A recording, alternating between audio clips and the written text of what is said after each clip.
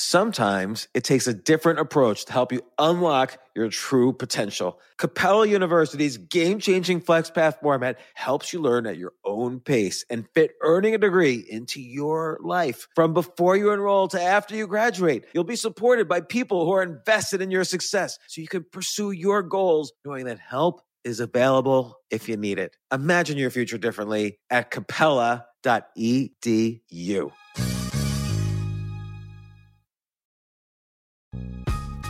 This isn't your average business podcast, and he's not your average host. This is the James Altucher Show on the Stansberry Radio Network.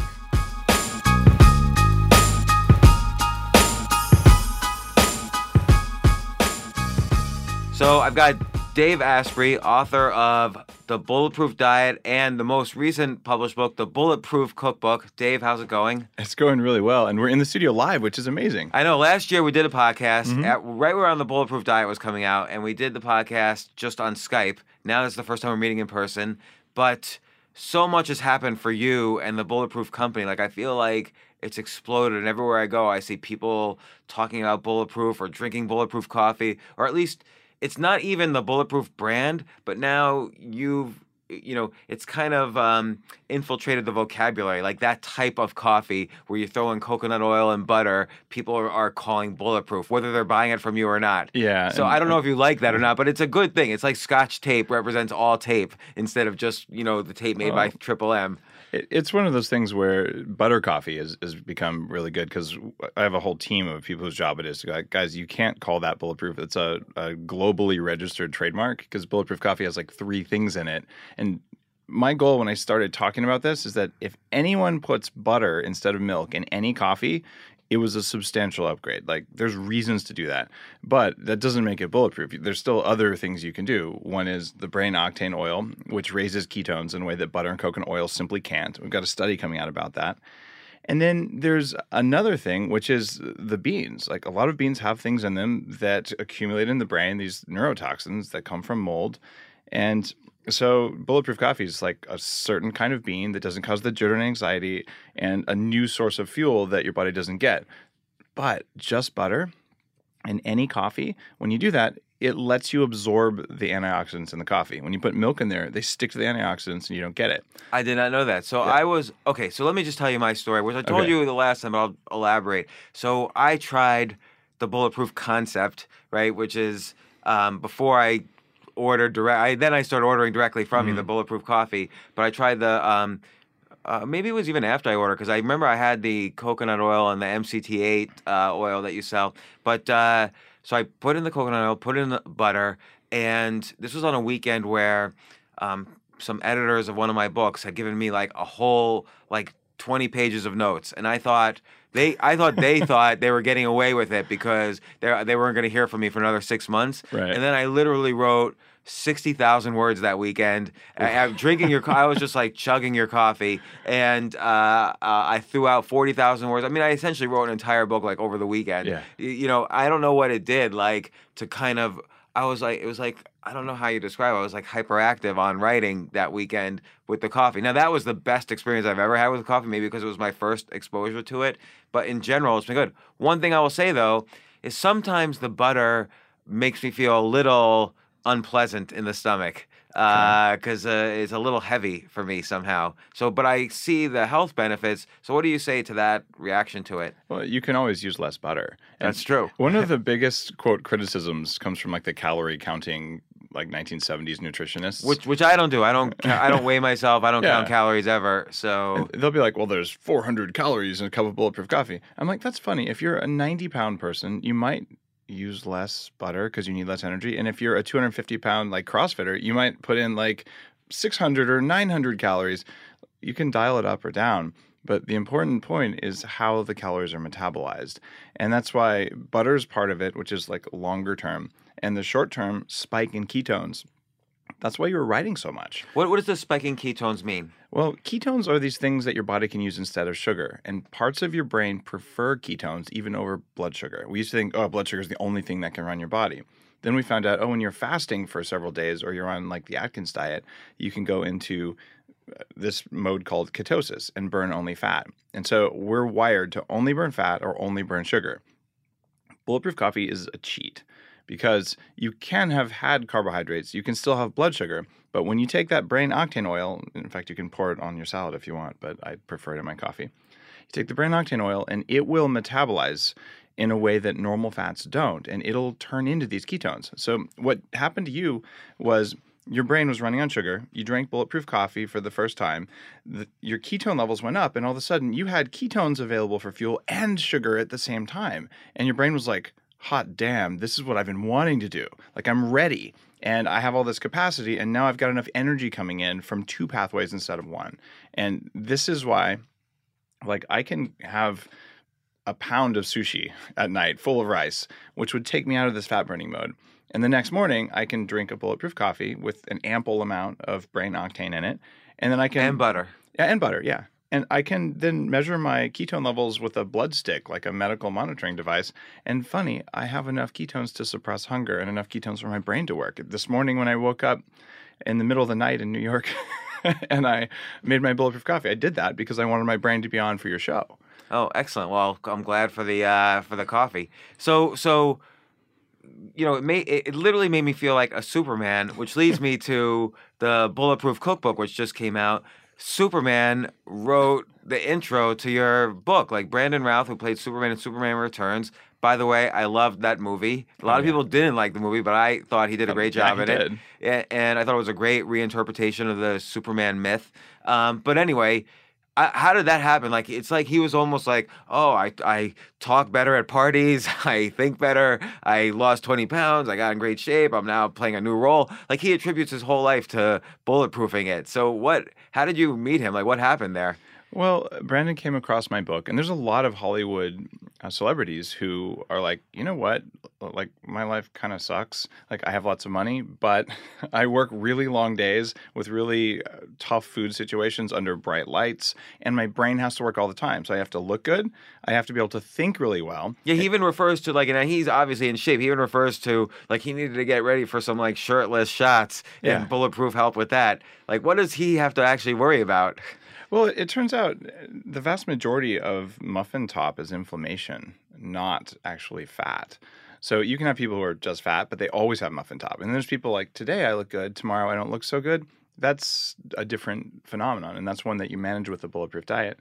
So what all celebrities have to worry about, especially in like the last few years, there's this extremely like dehydrated, almost, I would say, starved but muscular look that you're going for in the shirtless scenes. So they're doing crazy stuff for several days before, where they're doing almost like you do for like a wrestling weigh-in in order to look super ripped and shredded for these scenes. And then they're like, oh, thank God. And then they just go and eat whatever they can when they're done with the scene. So they also want to, though, be healthy and feel good. And what happened with Brandon is he found the Bulletproof diet, and it did address those energy concerns that happen. You know, if you're just dealing with life, you're dealing with this really rough filming schedule that happens. You're like, all right, what am I going to do when I feel like a zombie and I have to remember my lines? And in TV, they're shooting so much, you can't do like 10 takes because then you won't be invited back. You have to just like nail it over and over and over. In movies, they can shoot it 10 times. It's kind of expensive, but it's a different scenario. So this incredible level of demand mentally, as well as looking amazing and moving just right, I would fail at that probably. So Brendan, as he writes, had extra weight and it wasn't coming off using the I'll exercise more kind of thing, which also is what happened to me. So he found that it really worked, and he reached out to a mutual friend, JJ Virgin, who actually wrote the foreword for Bulletproof, for the first Bulletproof diet book. And she's like, oh, you guys should talk. And I'm like, oh my God, I'm going to meet Superman. This is the coolest thing ever. And he's like, I'm going to meet Dave. So we sat down and we actually got to be friends. And he wrote the foreword for Bulletproof, the cookbook, because it affected his brain. And that's what the most comments I get from people who like cry during book signings. They're like, Dave, it's not that I lost whatever 50 pounds or 70 pounds or something. It's that I got my brain back and I have my willpower back. And that's why I did it for myself. Like, I did this for my brain. I would happily weigh 20 more pounds than I weigh now if I got better brain function, if I could pay attention better, if I had more energy, if I felt better. But it turns out when you eat to get enough energy into the body, so that starvation response, and I don't mean like lack of calorie starvation. I mean, not enough energy right now for you to think. If you can solve that problem, your body will be like, oh, I guess I don't have to store fat all the time. And you just sort of effortlessly lose the weight without willpower, without trying. And that's what it's really all about. So how did this happen kind of from an evolutionary perspective? Like, why are we naturally wired to not be in this state of ketosis that, you kind of suggest we get into and we burn all the wrong things at the wrong times? Like, why are we all messed up to begin with? No, we are absolutely biologically wired to go into ketosis. It is a survival state that we've had for probably as long as we've been animals. All you have to do But it's a state of shock, though. You're shocking the body. No. If you've ever gone on a multi-day fast, it's not shocking at all. It's just not enough food right now for you to keep burning sugar. So the body says, oh, there's no sugar. Let me go into ketosis and let me start burning my own reserves of fat. And you can do this with fasting today. You go on a 4-day or even a longer water fast. There are some dangers to doing that, especially if you are getting your electrolytes off and things like that. And you can actually lose weight that way, but it's relatively uncomfortable. Most of us have not trained the voice in our head to shut the hell up.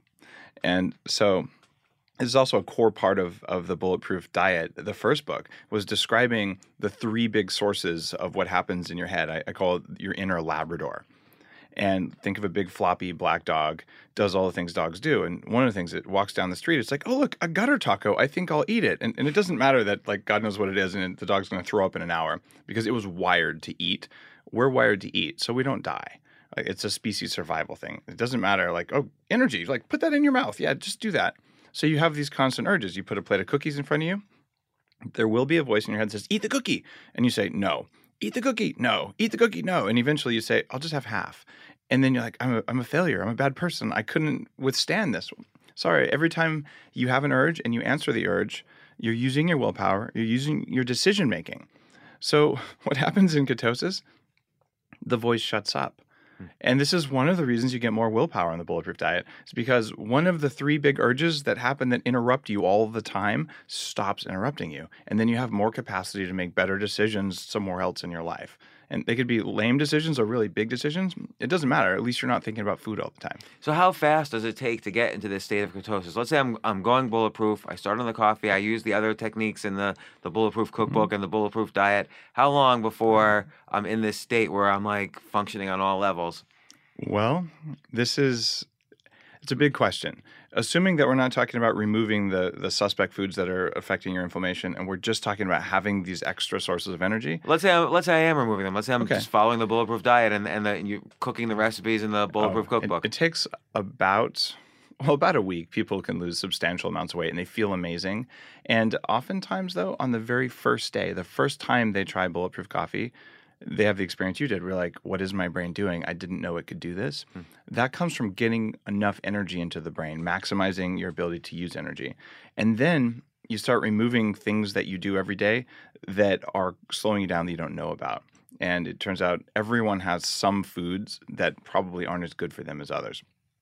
For me, if I eat like red peppers, the next day, I'm going to have like knots all along my spine.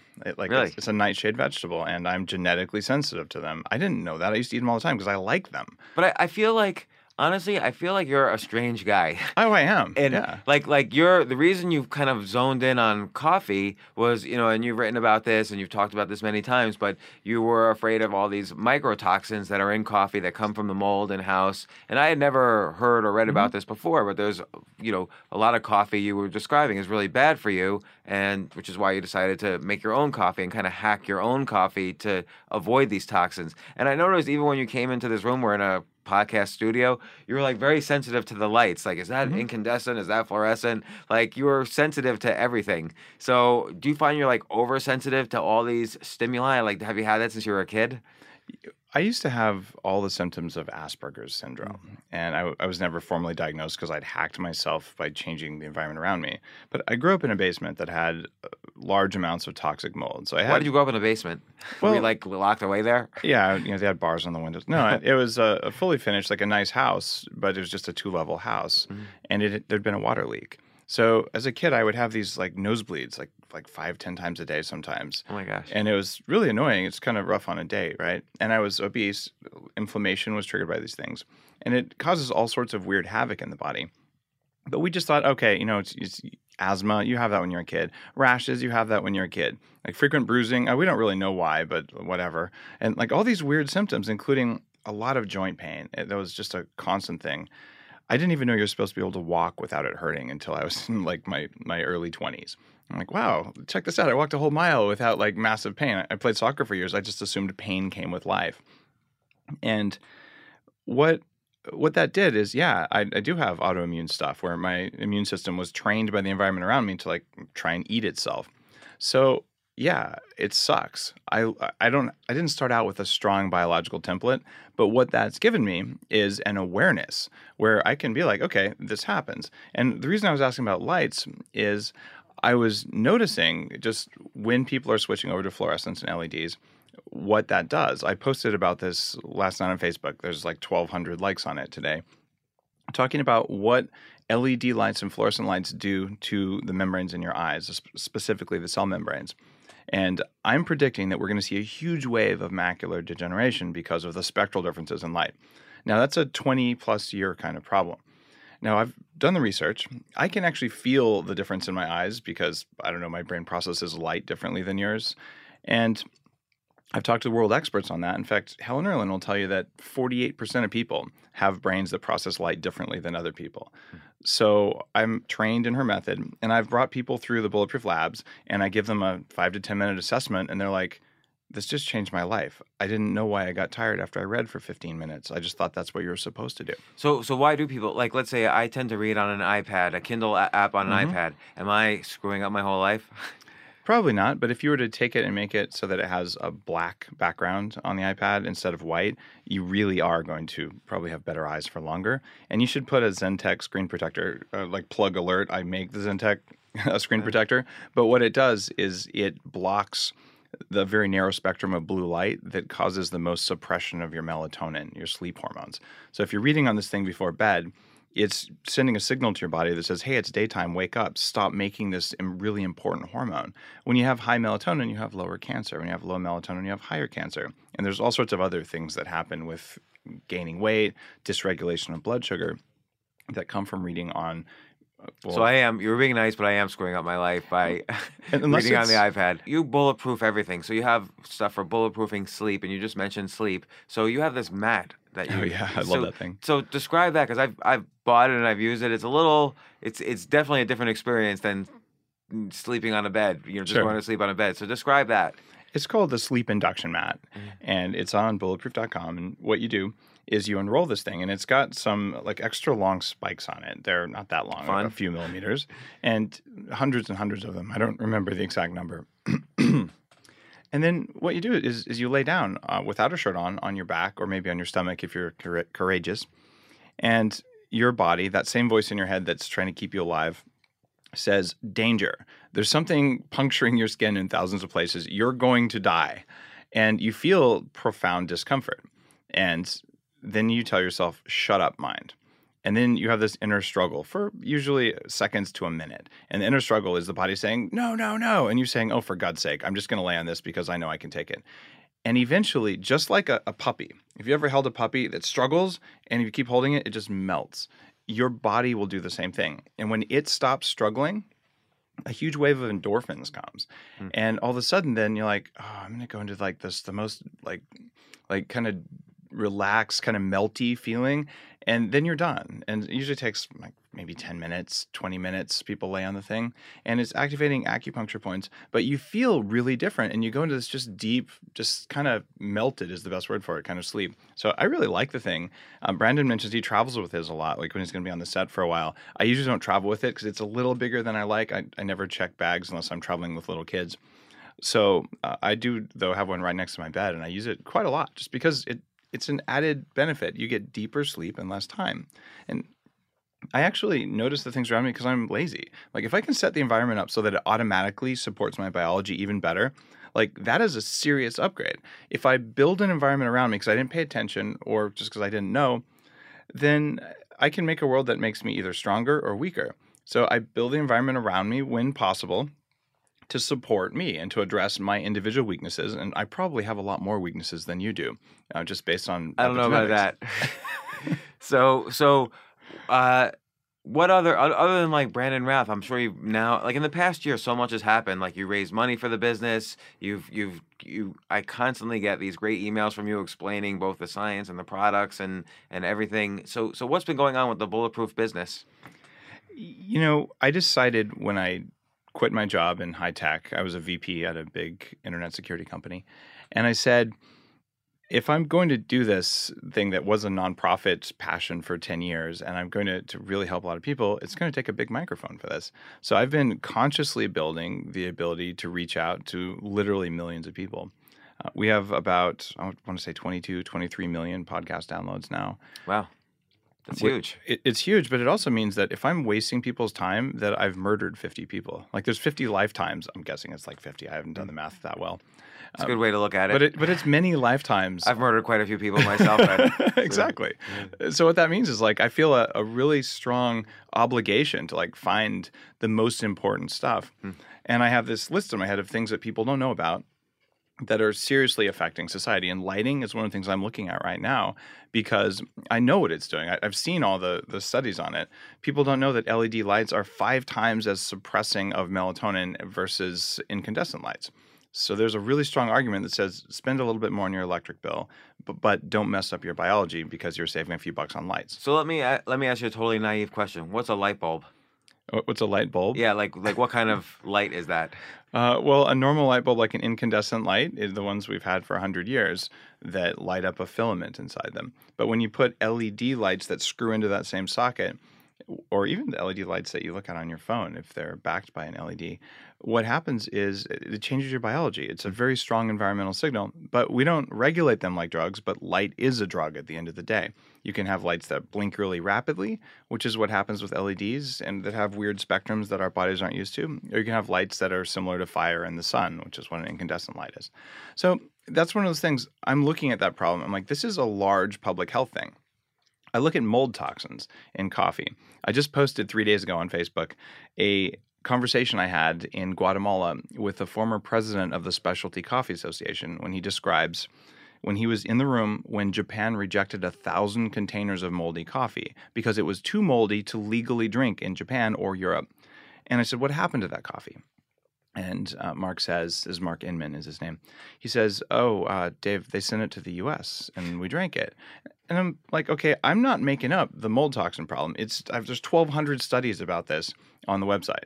I filmed a documentary about mold in houses that I funded myself that was hundreds of thousands of dollars. And I flew around, I interviewed a dozen experts about this. 1 in 4 people have genes where if you walk into a water damaged building, you work there, you live there, you're going to get pretty much permanently sick and weak.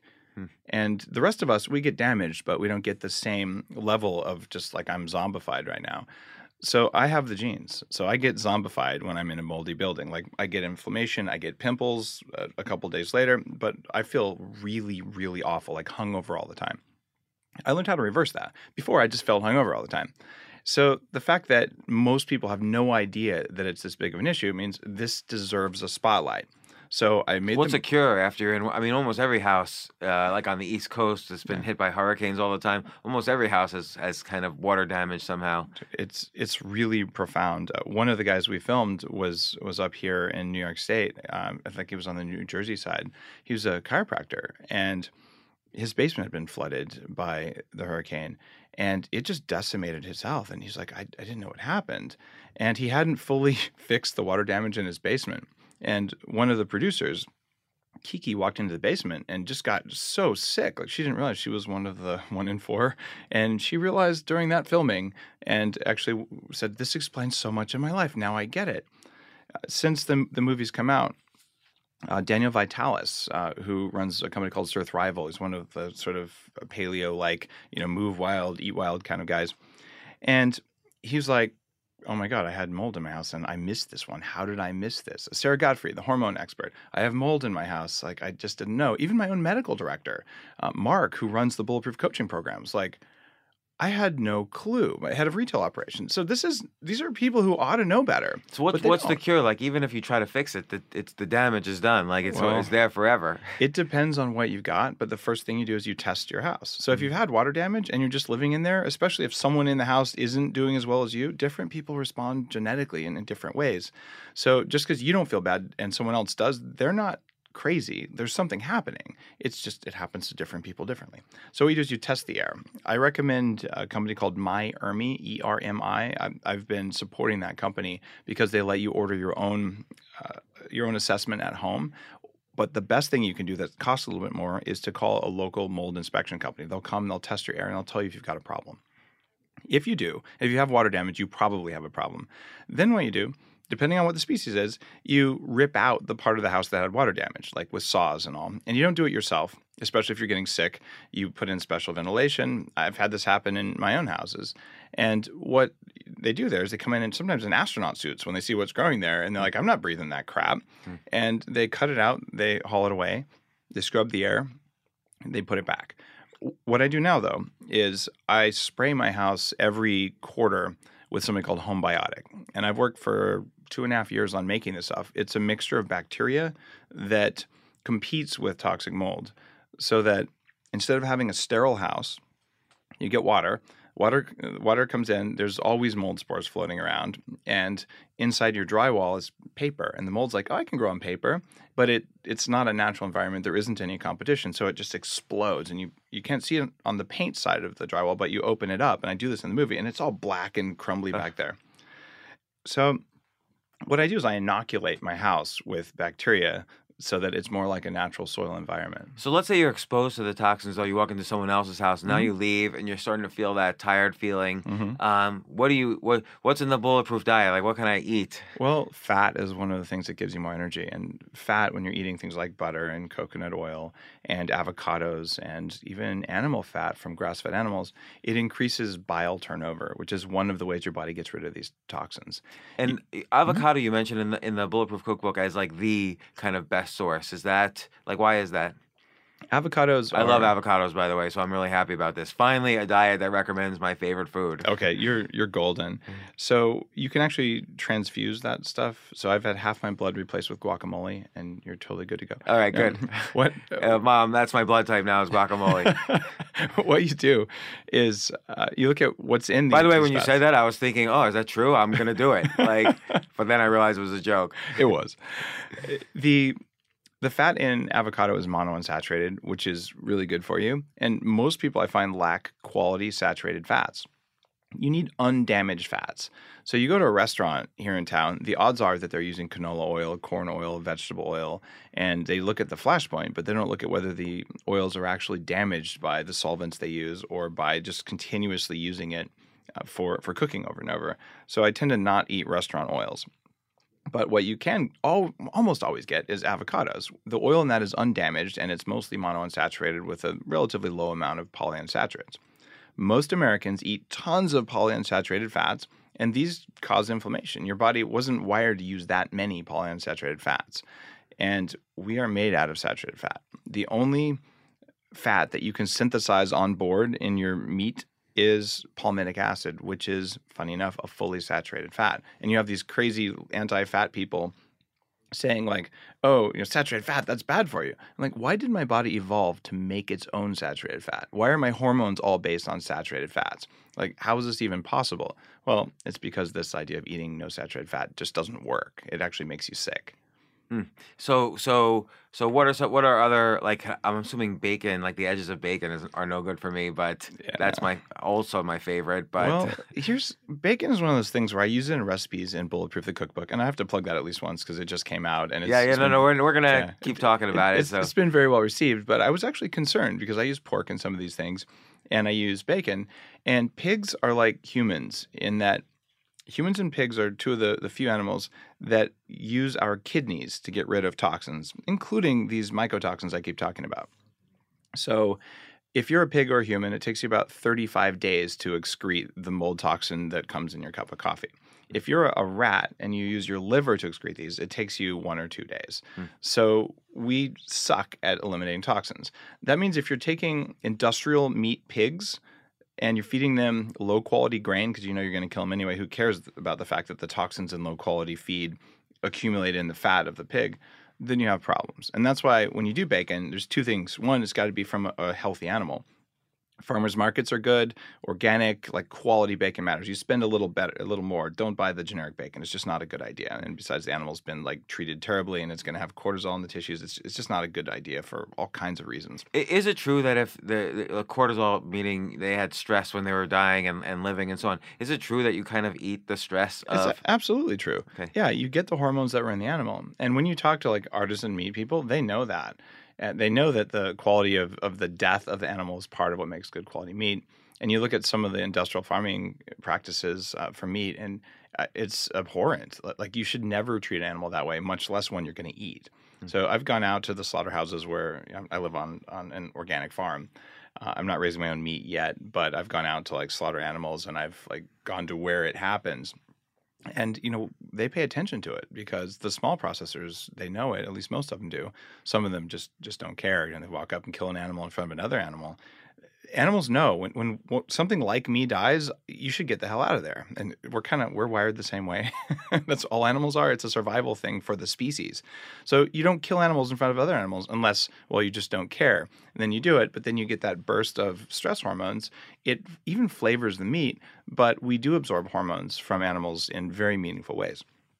But back to the pig thing. So if you're going to do bacon, get it from a quality animal, and then the next thing you do is you don't burn it. So a lot of people have put the stove on 8 or 9, get it all hot and sizzling and kind of crisp it up. It spits and burns you. It's smoking. Okay, you just took these incredibly beneficial fats that are in quality bacon and you burn the crap out of them. So now they've become inflammatory.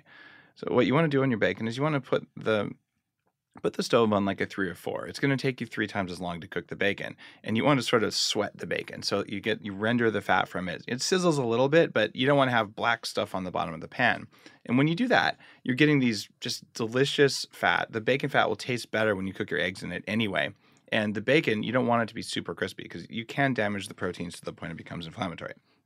So gently cooked bacon, you can bake it too, from quality animals is an amazing health food, and you'll get a food high from it. It is so good. But if you were to, say, do the opposite and just buy the cheap bacon and fry the crap out of it, you should expect to feel maybe just a little bit less movement in your joints, a little bit more inflammation, just a little bit groggy the next day. It's a big hangover. I believe you, but you did just ruin bacon for me. So I'm going to have to try it your way and see if that, the Jim Gaffigan joke, like the sound of bacon sizzling is like the sound of God clapping his hands. Like, so... You can sizzle it. It just doesn't need to be like a heavy sizzle, right? Right.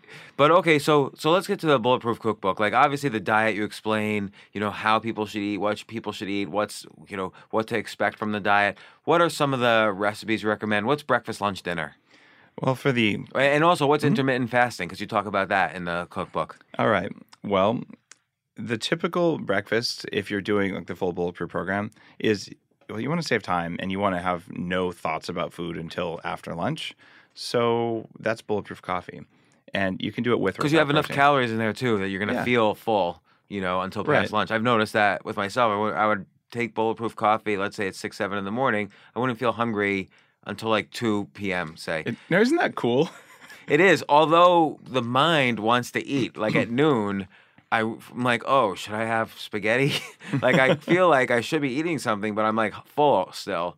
So I have to like tell my mind, okay, I'm full. I don't need to eat yet.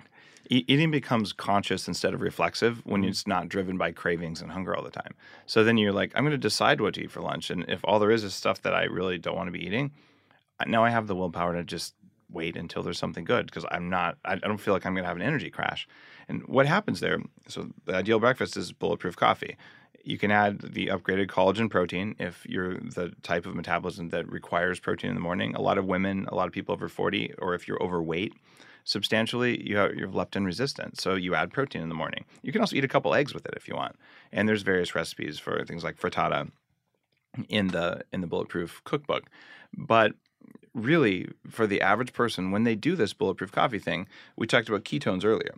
When your ketones come up to a level called 0.5, it's very mild ketosis, and you can do that just with brain octane oil. what happens next is two hormones change. One is called ghrelin, which is your hunger hormone. When ghrelin is inadequate, or I say when you have too much ghrelin, you're going to then just be hungry all the time, and you're going to want to eat, and that voice in your head is going to perk up and be like, eat that, eat that, eat that, and you're going to have to be like, no, no, no, until you give in. So when you just completely take over that ghrelin hormone using the power of ketones, you're like, oh, hunger just went away. And the other hormone is called CCK, and it's actually branded by Calvin Klein, not really, but I believed you for a second. I believe everything you say. But it is called CCK. And what CCK does is it makes you feel full. So one is I'm hungry, the other is I'm full. And both of those are changed when you get very small amounts of ketones circulating in the system, which is why if you go on a 3 or 4 day fast, you suddenly lose your hunger. And which is why if you drink Bulletproof coffee with enough brain octane in it, you suddenly lose your hunger. Well, is there a downside to this ketosis or having too many ketones? Like obviously there's got to be good and bad in everything. So what's the potential danger of this ketosis or having too many ketones? If you ask a doctor who's not familiar with ketosis as a normal state, they'll be like, oh my goodness, that happens in diabetics when their kidneys are going to fail. It's super dangerous, which is complete BS. And actually, it's not. It does happen in diabetics in a weird metabolic state, but ketoacidosis is very different than the type of metabolic ketosis, which is a very normal state for us. Some people can be in ketosis for years and they feel amazing. Like it changes things for them. They just never want to eat a carb again. I have found that more people benefit from a cyclical approach like I recommend in the Bulletproof diet. And this is one of the first things that first books that I've been able to find anyway, that even talks about the idea that, well, you should go out on a very regular basis.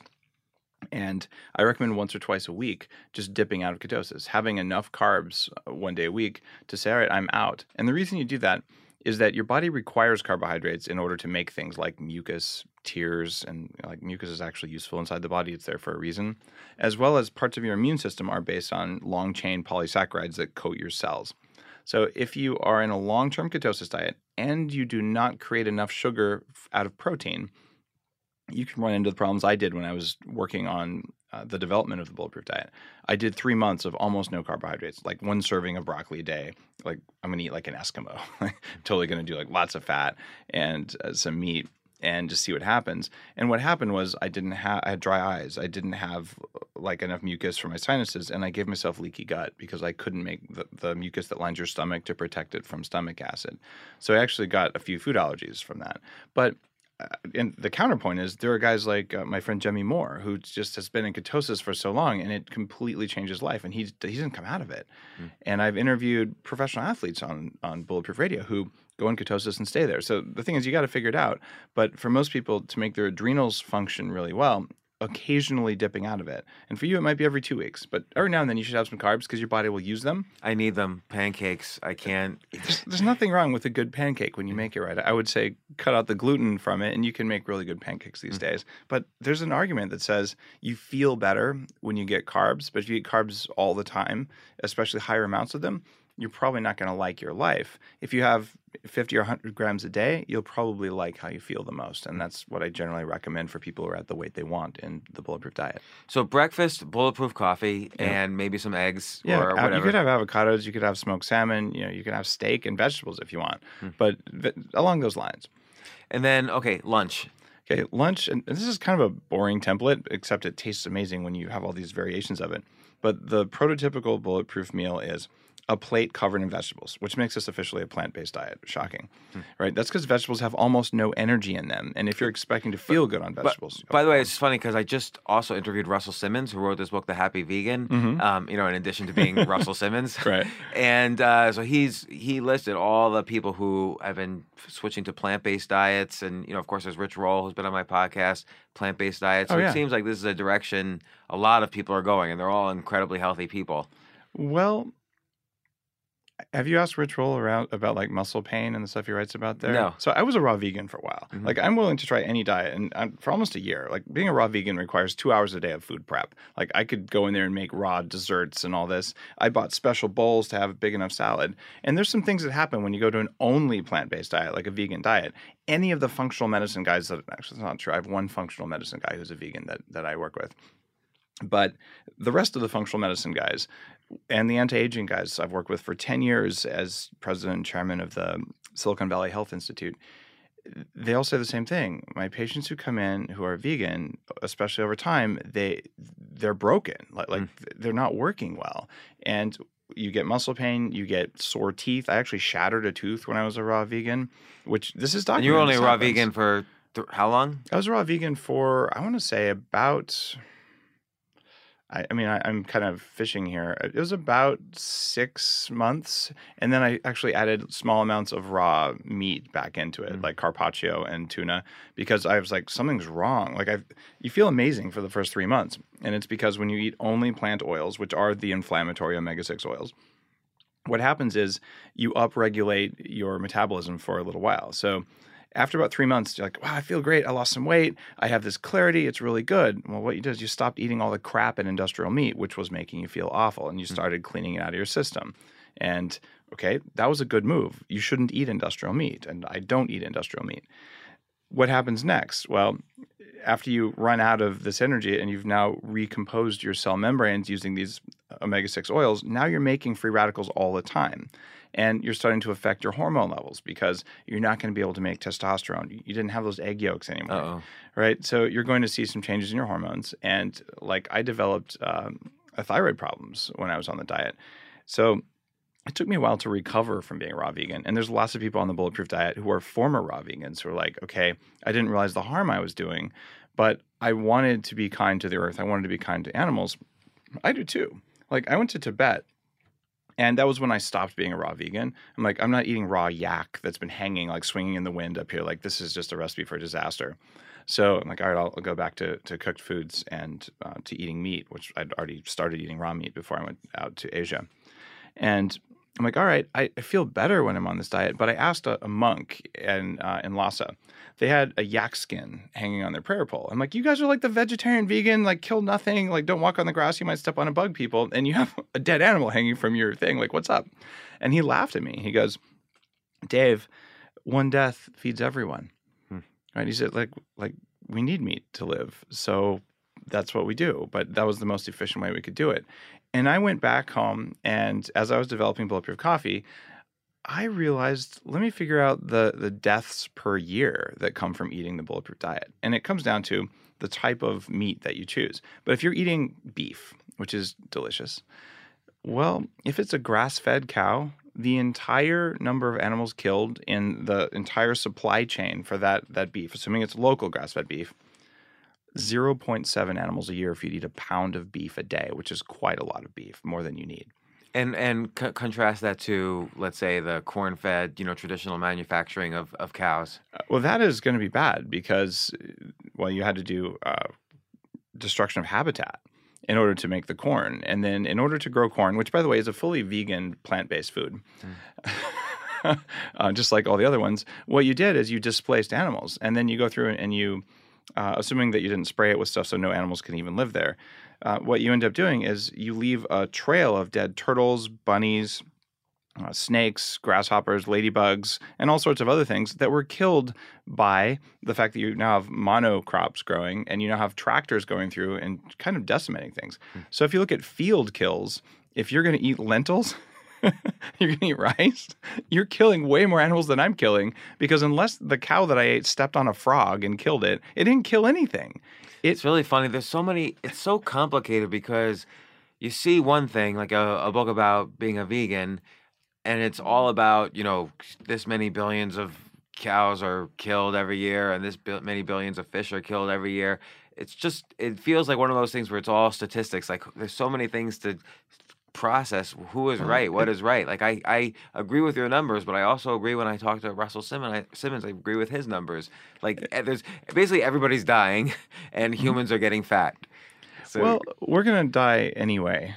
It's going to happen. And I would like that to be dying in peak physical condition at a time of my choosing.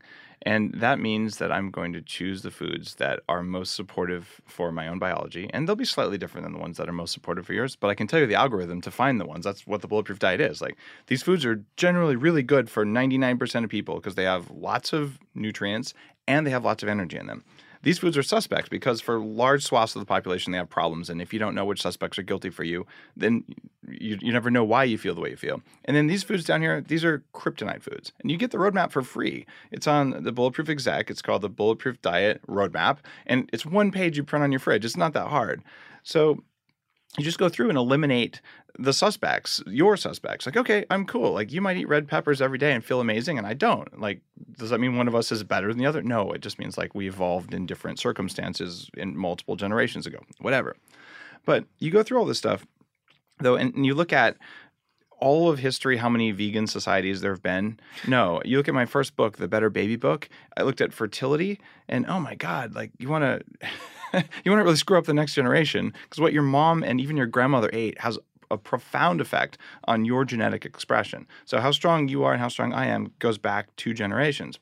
And if you're going to do that, the vegan pregnancy thing, it's dangerous, like flat out dangerous. And you are going to raise children who have less opportunities than kids who had adequate fat in their mom, whose breast milk had enough medium chain triglyceride oil in it.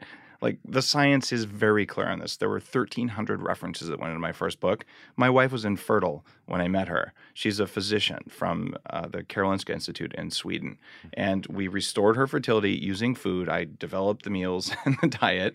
And we had 2 kids at 39 and 42 without IVF or any of that kind of stuff. And today she's working with clients on restoring their fertility using the same techniques. And here's the thing. No matter how much soy, how much flax, which has way more estrogen than soy, by the way, or no matter how much polyunsaturated oils or kale you eat, you are simply not going to run at optimal levels for a human. Like, it just doesn't work like that. There are some people who thrive on a vegetarian diet, but they're getting cheese and butter. So let's say I'm in New York City, where most people don't cook in their kitchens are too small or whatever. Right. What can I do in restaurants to eat like the right kind of meat and do I focus on fish? What do I do? Pretty much say, I want a plate covered in vegetables and try not to like burn them. They have this new like charred Brussels sprouts thing. Like, burned vegetables aren't that good for you. You want like normally cooked ones. So steamed, sauteed, hopefully in butter, maybe even in olive oil, which isn't great, but it's good enough. So lots of vegetables. If you're doing carbs, a little bit of rice. And then go for the fish.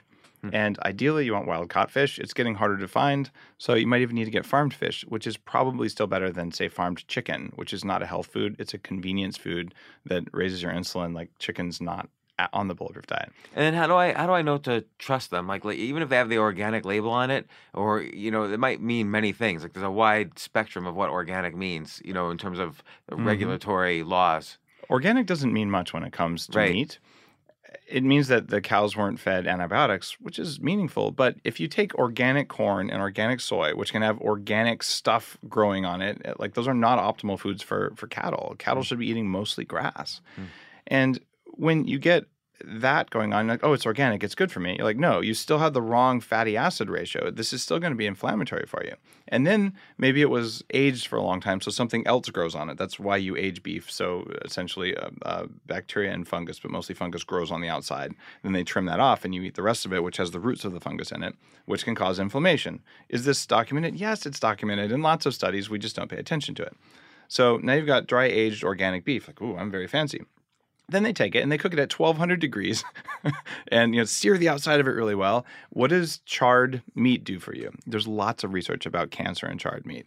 So what you want is gently cooked steak. Tell them, don't char, don't blacken the steak, right? If you're going to have the steak, don't blacken the fish. I just want it like cooked mildly. That's okay. So what you end up with is a plate of vegetables with a hunk of protein that's not super big on it.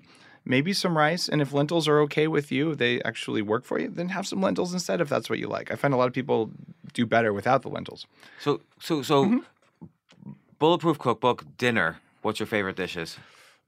I think rack of lamb is one of my favorites. Rack of lamb? Yeah, and it's got that nice layer of fat on the outside of it, and it's amazing. So I'm not sure I can tell you specifically my favorite lamb recipe in the book, but it's actually not rack in the book. My favorite one is actually the stew. There's a lamb chili that you can make that is ridiculous.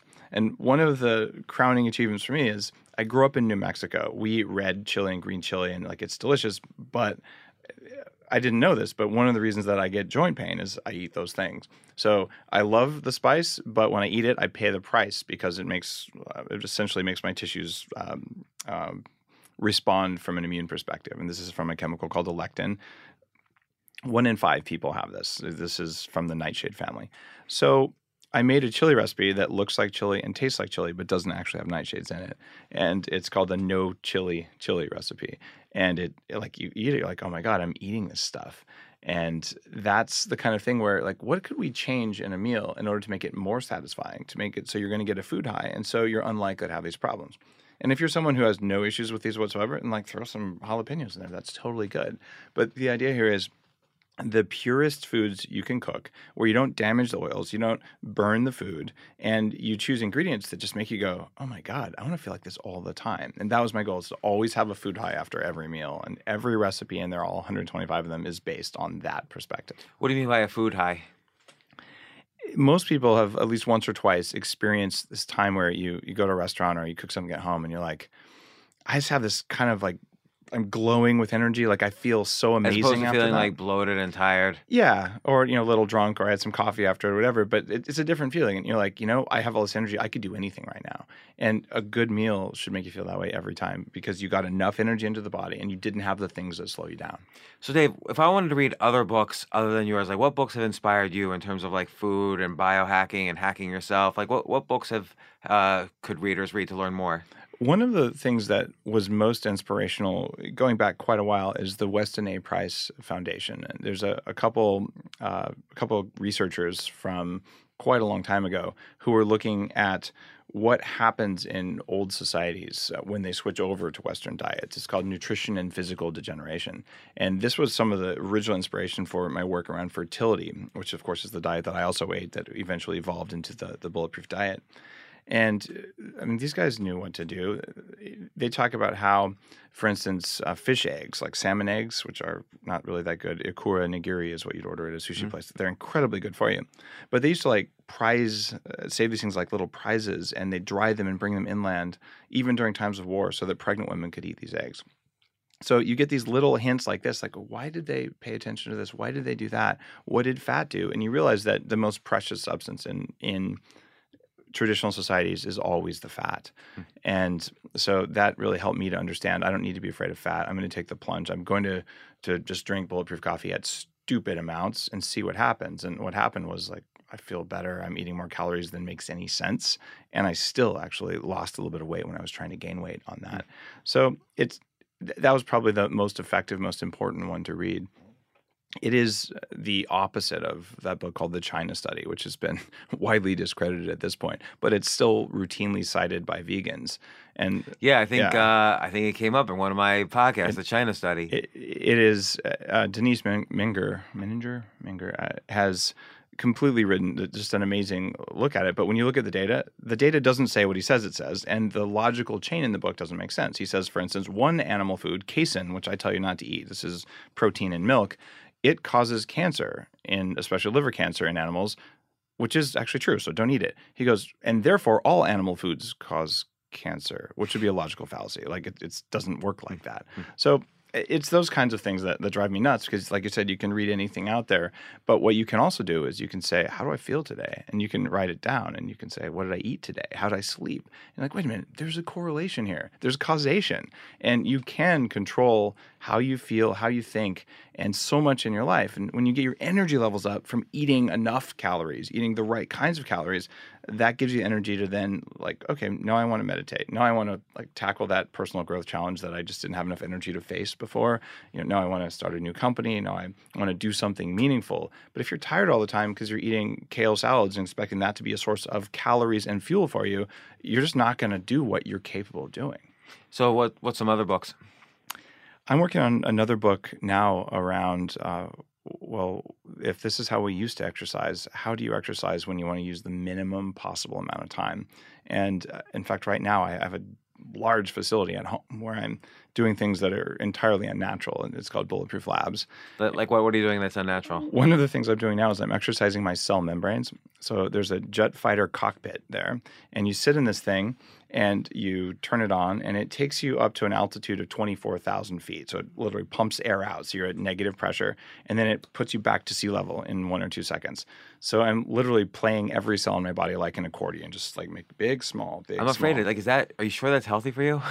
My stem cells seem to really love it. My nitric oxide production is off the charts. How much does it cost to get a jet fighter cockpit in my house? It's more than $100,000. Wow. Okay. Yeah. But I could have bought a Tesla. Right. Okay. But I didn't, because I actually think this is way more important. I drive a pickup truck, right? So then again, I live on a farm. That's where you're supposed to drive. But like this is the sort of thing where I don't think it's fair that technology like this, which is profound, is like hidden. The inventors of these kinds of things, and I have dozens of things like this at the labs, and I'm writing about this because by exploring the edges of what our bodies are capable of and realizing that there's these really strong effects, you can send a signal into your body that's much stronger than Mother Nature normally would.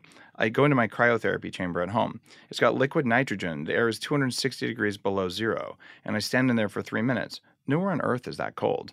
But my body's like, oh my God, there's an ice age right now. So I'm tricking the body into thinking there's an ice age, which turns off inflammation, turns on brown fat, the stuff that burns calories for energy, and just gives you this amazing clarity and energy.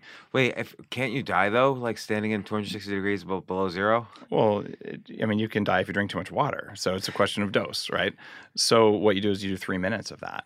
And your body can handle 3 minutes of that? Yeah, it turns out 3 minutes of cold water is way more painful than 3 minutes of cold air because air doesn't conduct the temperature very well. So just the very outer layer of your skin gets, oh my God, we're freezing. So it upregulates your whole metabolism and for all day. And you burn hundreds of calories after you're exposed to this. And oh my gosh. It turns on healing, your collagen, the skin connective tissue, it remodels itself in response to this cold signal. Dude, 3 minutes.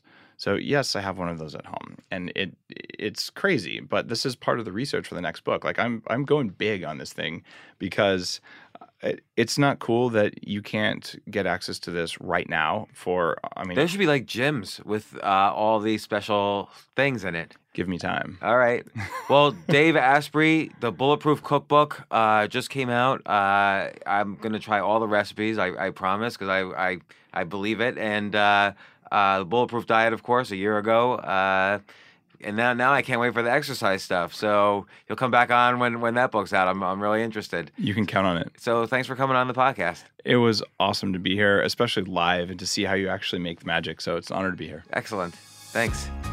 For more from James, check out The James Altucher Show on the Stansberry Radio Network at stansberryradio.com and get yourself on the free insiders list today.